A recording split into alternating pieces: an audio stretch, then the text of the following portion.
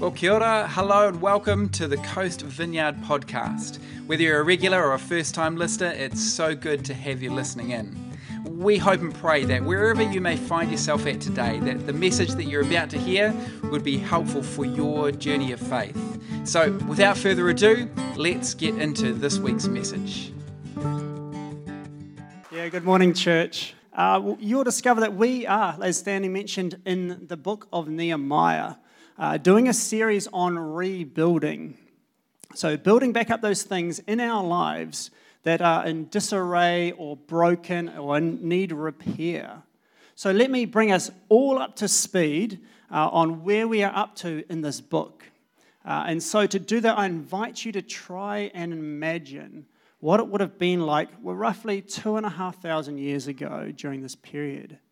You see, in this time, the Israelites had returned back into their homeland after being taken away to Babylon for 70 years. A lot had returned, but they were struggling. Jerusalem lay in ruins. Yes, people had started rebuilding their homes, but the city was sparsely populated, right? A faded shadow of its former glory. And yes, they'd even rebuilt the temple by this point. But again, it was smaller and far less grandiose than Solomon's temple. But the walls of Jerusalem were in ruins. The city had no defense. You simply locked your door and hoped for the best because anyone could enter the city unopposed. So imagine one day a company of men and cavalry arrive, right? Their flags and banners flapping in the breeze, in the wind, advertising to all that this was a detachment of men from the Persian Empire, the very king who now ruled over you. You would have watched the leader of this company dismount his horse. Tired from the long journey, his clothes, while dirty from that journey, showed him to be a man of high society with impeccable taste and quality. Clearly, he worked within the Persian palace. And as you watched him look over the city that he just arrived in, you might have noticed a flash of sadness in his face, maybe a tear or two in his eyes at the sight of the ruins that lay around. For this was the place of his family. This was the place of his people. This was the place of where the great kings of the past reigned and ruled from. Kings like the powerful King David and the wise King Solomon. And a few nights later, if you were awake, you might have seen this same well-dressed man and a few of his close and trusted men slip quietly away into the night. The glow from their flaming torches would have revealed a slow and methodical inspection of the city's ruined walls. Their faces silent and grim, furrowed in deep thought at what they were seeing. They would have looked out across the Kidron Valley to the hills beyond, and they would have seen the glowing campfires visible in the clear night sky. But whose campfires? Shepherds? Maybe. Or maybe thieves and cutthroats, looking for a soft target to rob and pillage. A soft target like the unwalled city of Jerusalem. But a soft target not for long. You see, church, this well-dressed man had seen enough. He knew what must be done.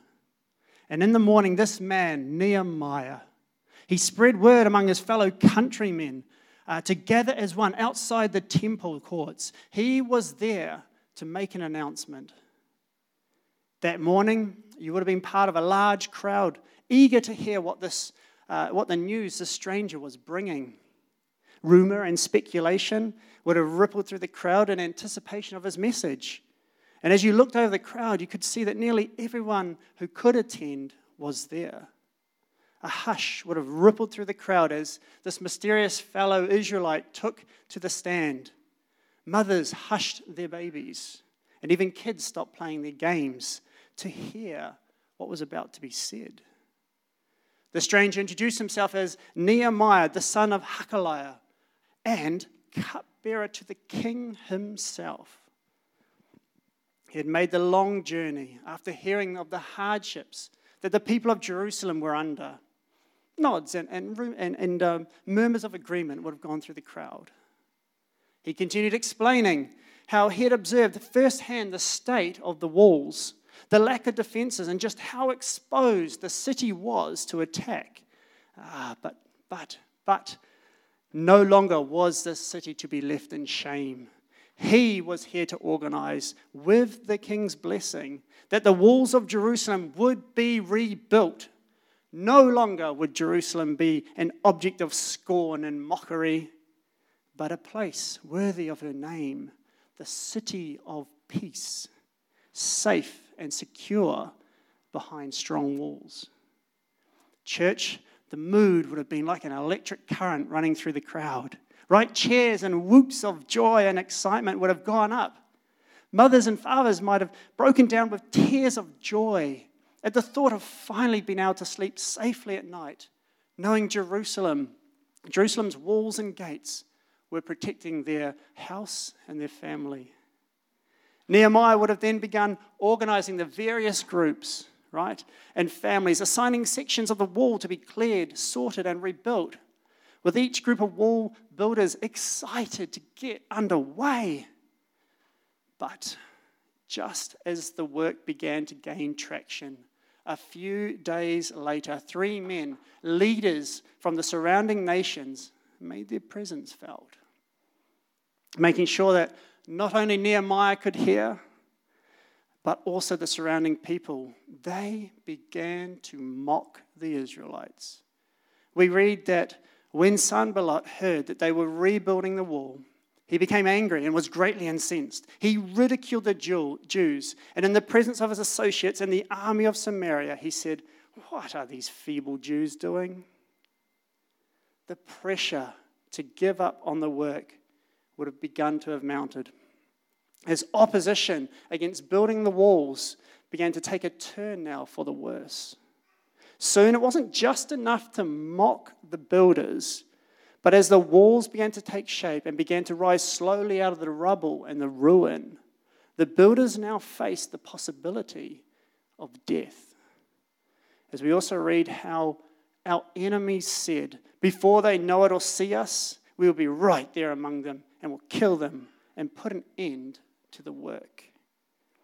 The mood to build the walls was now more somber.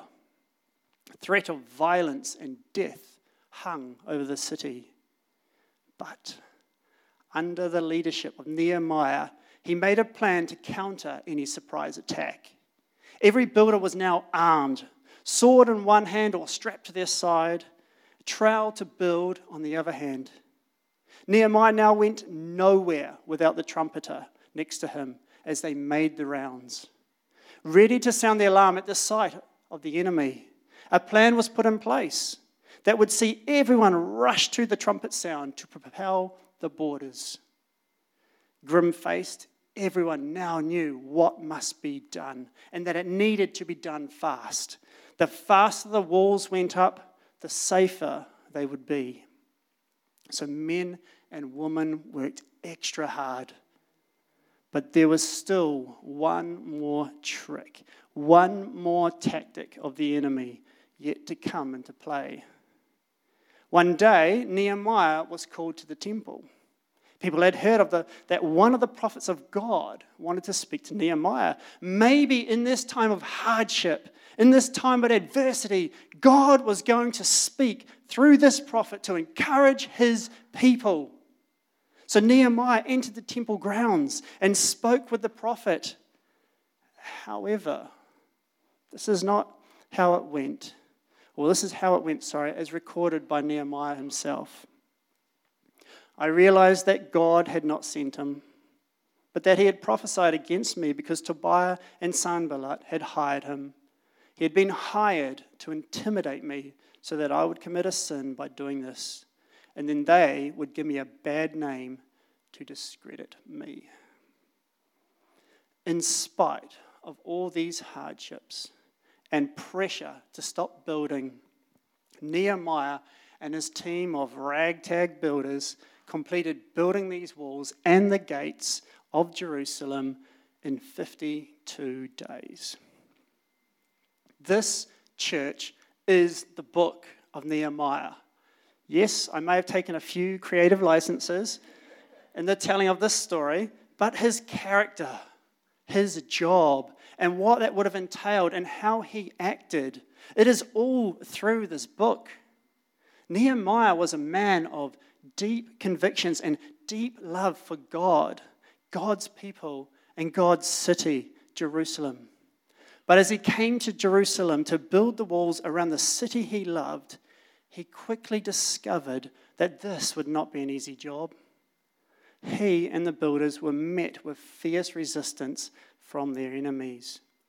And just like Nehemiah and the people were met with opposition, church, you and I, as we strive to rebuild, as we strive to renovate, as we strive to build those things in our lives that may have been neglected or broken down, as we strive to bring them back into alignment with God, we too will face opposition. It won't be easy to rebuild. Our enemy does not want us to rebuild. Jesus says that if they persecuted me, they will also persecute you. Paul writes to Timothy that all who desire to live a godly life in Christ Jesus will be persecuted.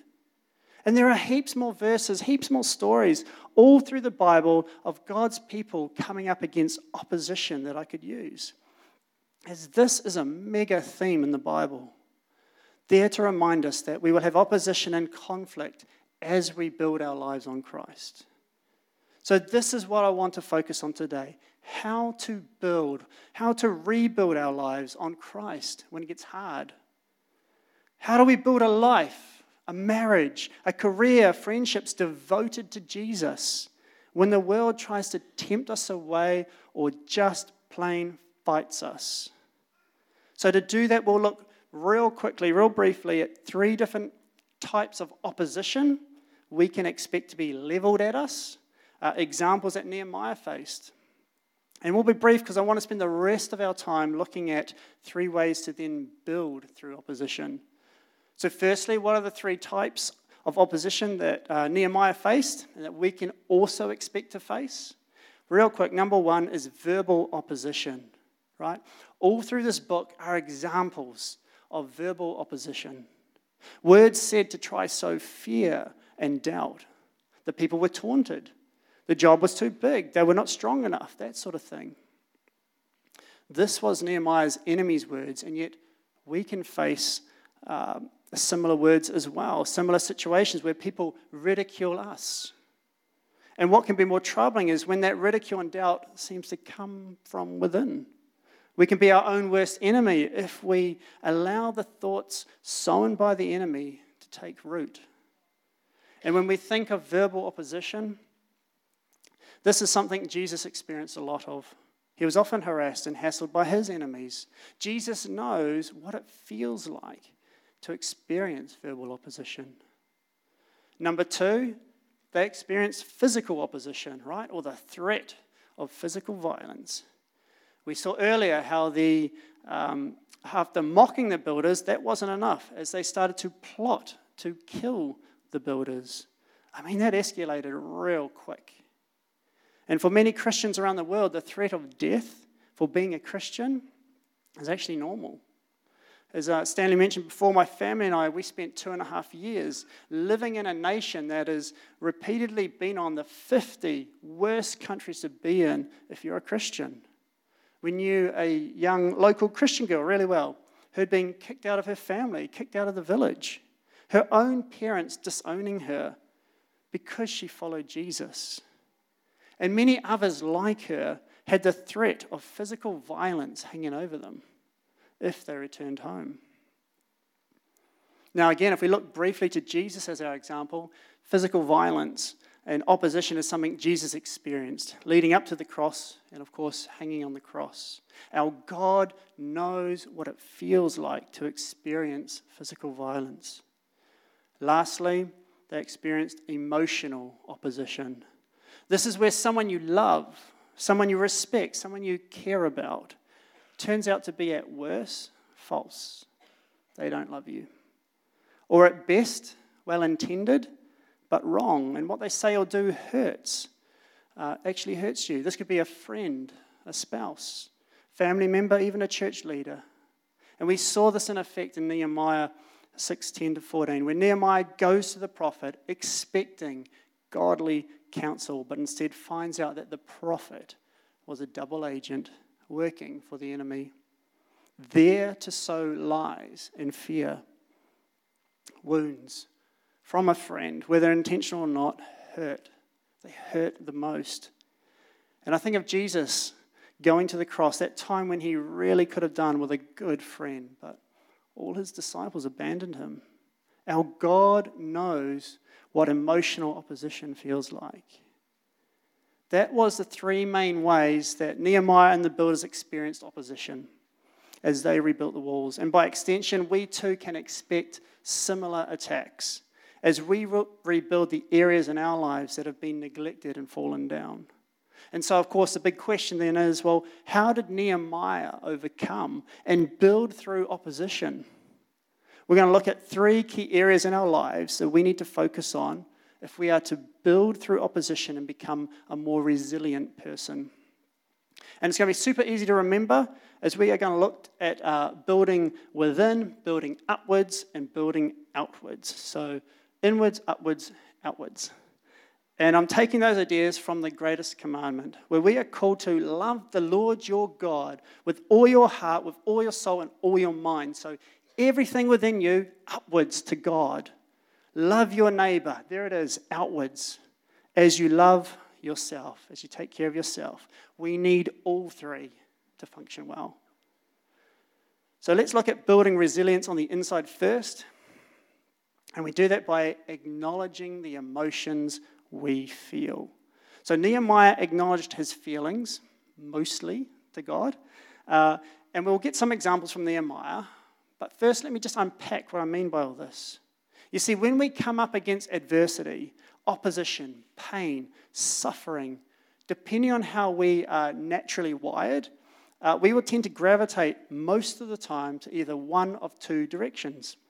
We will either get angry or we get sad.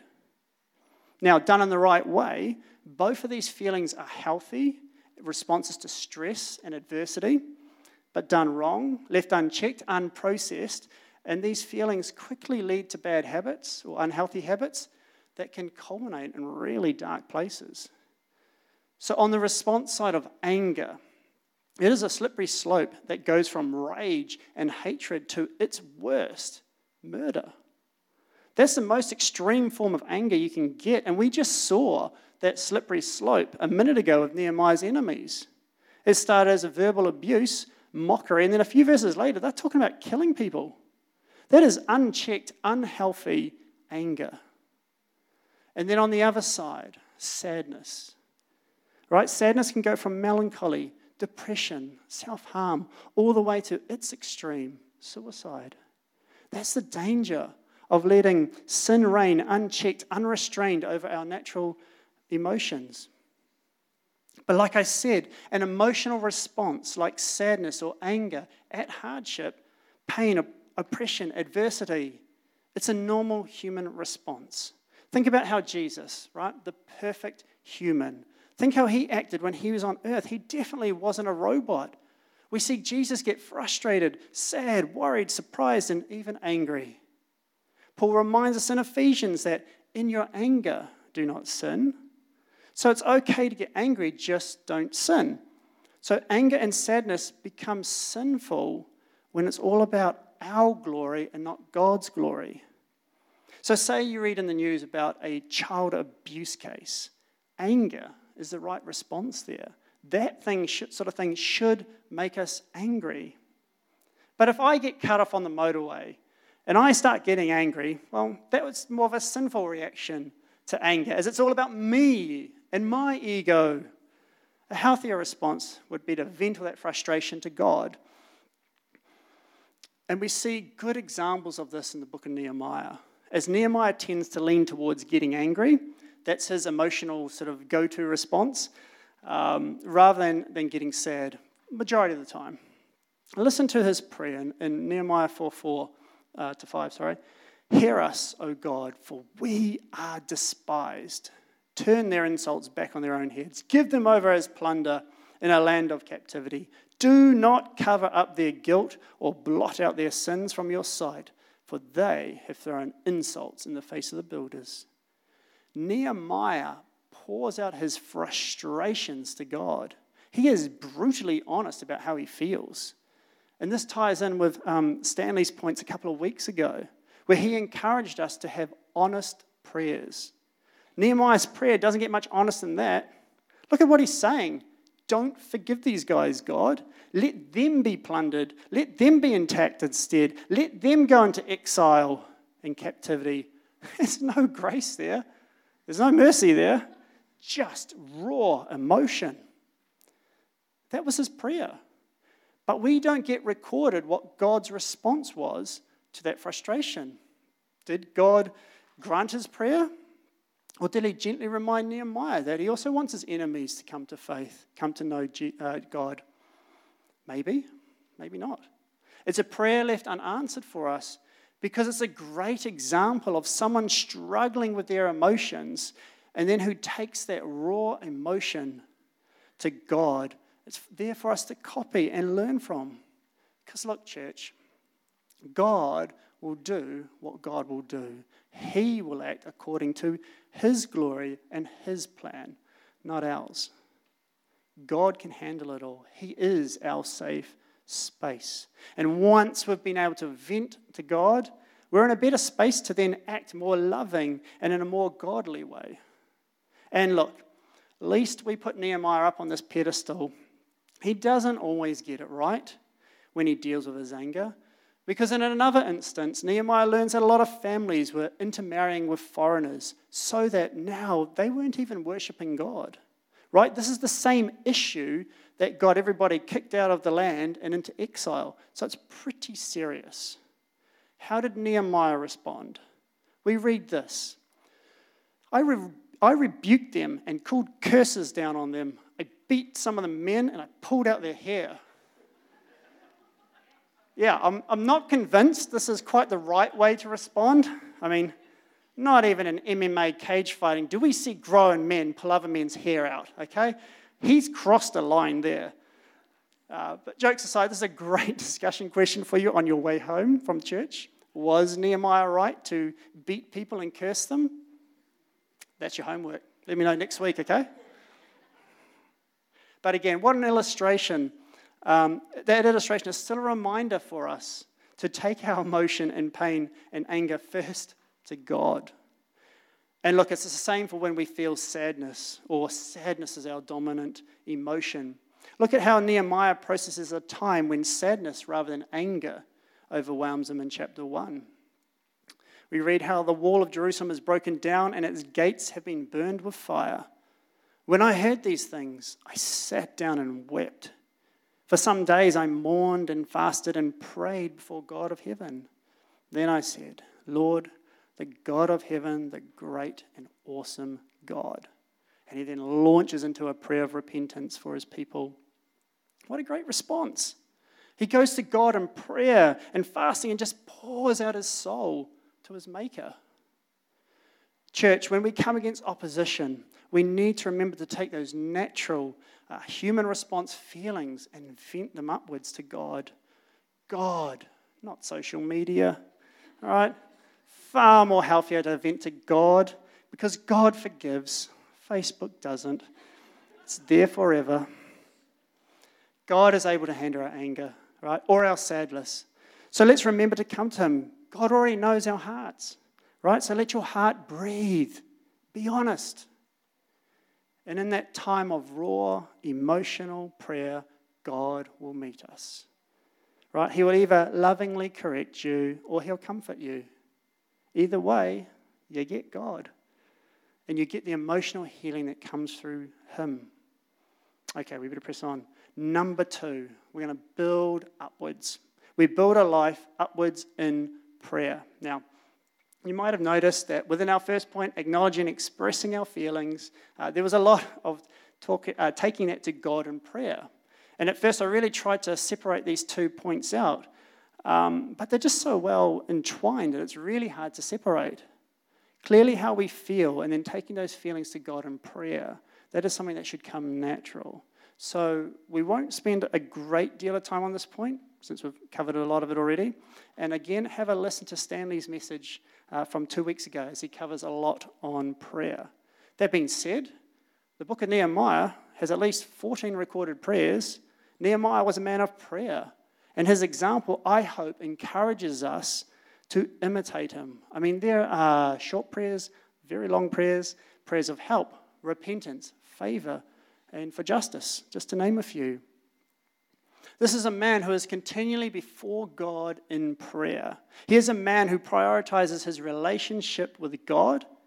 He is in prayer because God is his highest priority, his greatest need, and his greatest relationship that he treasures. Out of this life of prayer came not a perfect man, only Jesus is perfect, but a man striving to build his life on God. When he gets it wrong, we see repentance. When he gets it right, people under his leadership and direction flourish. City walls are rebuilt. Spiritual revival breaks out as Bible teachers like Ezra flourish under his leadership. Justice is administered. Nehemiah does all this with integrity and love for the people God has placed in his care. For us, how can we not but be inspired by this man's prayer life? We can all be a bit like Nehemiah, even if it's just starting with a short prayer. Nehemiah's was, Lord, strengthen my hands. We can do the same. Lord, help me at work. Lord, help me with my kids. Lord, help me in my marriage. Lord, help me to pray. Rebuild your prayer life by starting small and going from there. Because if we want to build well, if we desire to build our relationship with Christ, then it all starts with prayer. Lastly, number 3, we build outwards. And we do that through community. Now, last week, one of our other pastors, Jacinda, she touched on this point of community. So if you haven't already listened to that message, jump online this week and have a listen to that as well, as I'll be building a lot on her points, or her main point. But to summarize, in Nehemiah's day, everyone came together to build and support one another to rebuild the walls. Fathers, sons, daughters, goldsmiths, perfumers, leaders, priests, like everyone. Everyone helped to build the walls. They all built and were responsible for a section of the wall, and in doing so, that became part of something bigger, as all these individual parts worked together to make the whole. Right? The entire city was walled up because everyone worked together. And just like in Nehemiah's day, so it is with us. Our lives are like a section of wall, individual and yet linked together to form a whole. Linked together, we are the church. And if you and if we build well, the church is strengthened. If you or I take shortcuts, think the work isn't important enough to invest in, the church and those around us miss out and even sometimes suffer from our poor workmanship.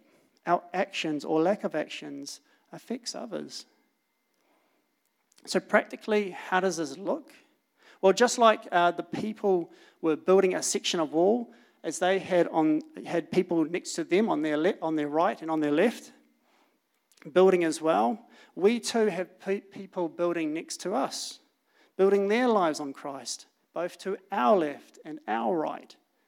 And I want us to think of those people building next to us in this way. So think of the people to our left as someone younger than us that we can encourage. So whatever stage of life we are currently in, there's at least one person a bit younger than you and I.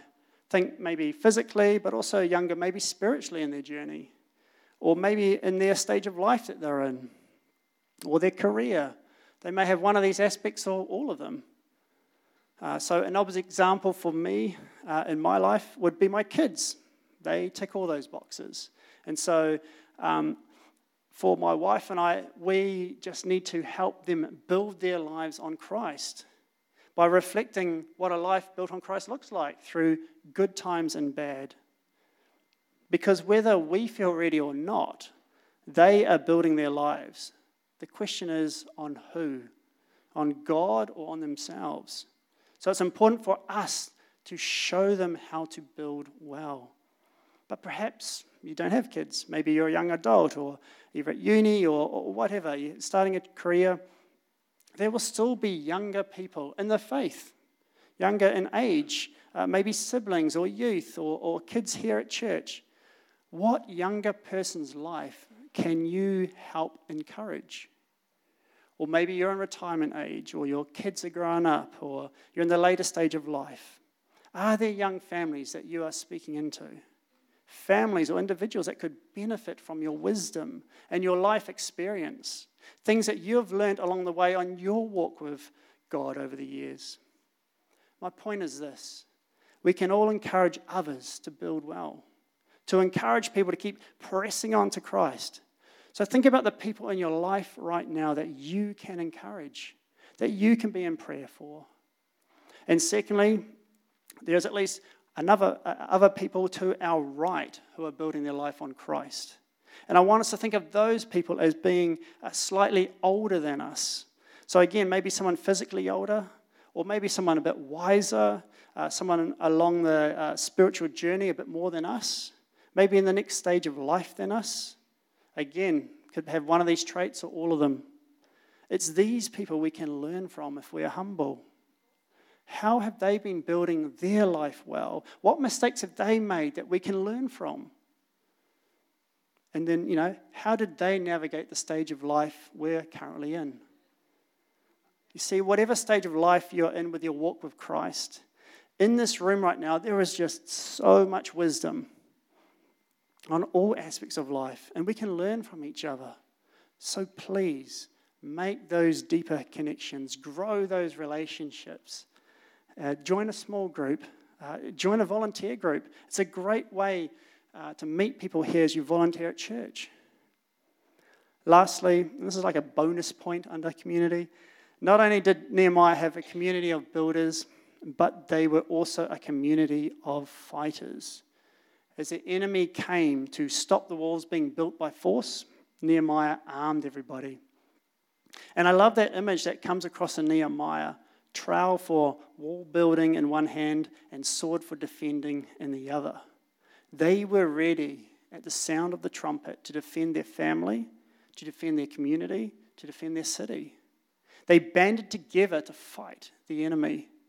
And we too need to be ready to fight, to be spiritually armed to the teeth, to be praying for our family, our friends, our church, standing alongside the people we care for.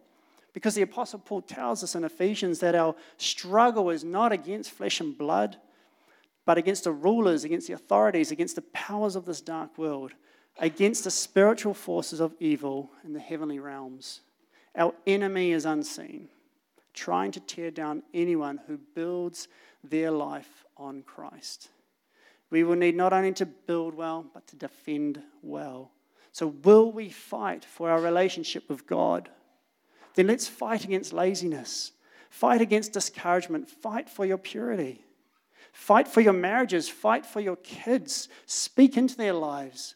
Live a life of authentic faith for them to see. And let's fight for our friendships, not taking them for granted, but being there for them when it matters. Because let me come to a close now on why this all matters, why we need to build well, and why we need to defend well. So here's 1 Corinthians 3:11-15. For no one can lay any foundation other than the one already laid, which is Jesus Christ. If anyone builds on this foundation using gold, silver, costly stones, wood, hay, or straw, their work will be shown for what it is, because the day will bring it to light, and it will be revealed with fire. And the fire will test the quality of each person's work. If what has been built survives, the builder will receive a reward. If it is burned up, the builder will suffer loss, but yet will be saved, even though only as one escaping through the flames. How we build our lives matters. It will be tested. And look, I don't want to be that guy who one day stands before the throne of God and says to Jesus, hey, check out my high score on Call of Duty, right? I don't want to be that guy. It's going to get burned up. I don't want to be that guy who says, check out all my likes on social media. Again, burned up. I don't want that to be me. I want a deepness and a richness to my life. Instead, on that day, when I enter into the throne room of God, I want to stagger into that room. I want my spiritual armor barely holding on, barely held together, all bashed up and deformed from many a spiritual battle. I want to barely have the strength to drag my sword of God behind me. I want to be covered in mud, blood, sweat, and many, many tears, having given my all for God's kingdom. And as I stagger to my knees before the throne of God, I want nothing more than for Jesus to reach down, lift up my face to him so I can see him and so I can hear these words, well done, good and faithful servant. Come, enter into your master's happiness. Church, that's what I want. That's what I want, man. And that's what we want, isn't it? Then please, I beg of you, build your life well. Build your life on Christ. And then secondly, fight for it. Never give up the fight, because the journey is long and it's hard. And we need to help each other along the way. Thanks so much for joining us for today's message. We hope and pray that it's been most helpful. If you are keen to find out a little bit more about us as a church whānau, or you'd like to touch base, then you can go to coast.org.nz, and there you'll find information about our in-person services, online services, various resources and activities. Enjoy the day and be blessed.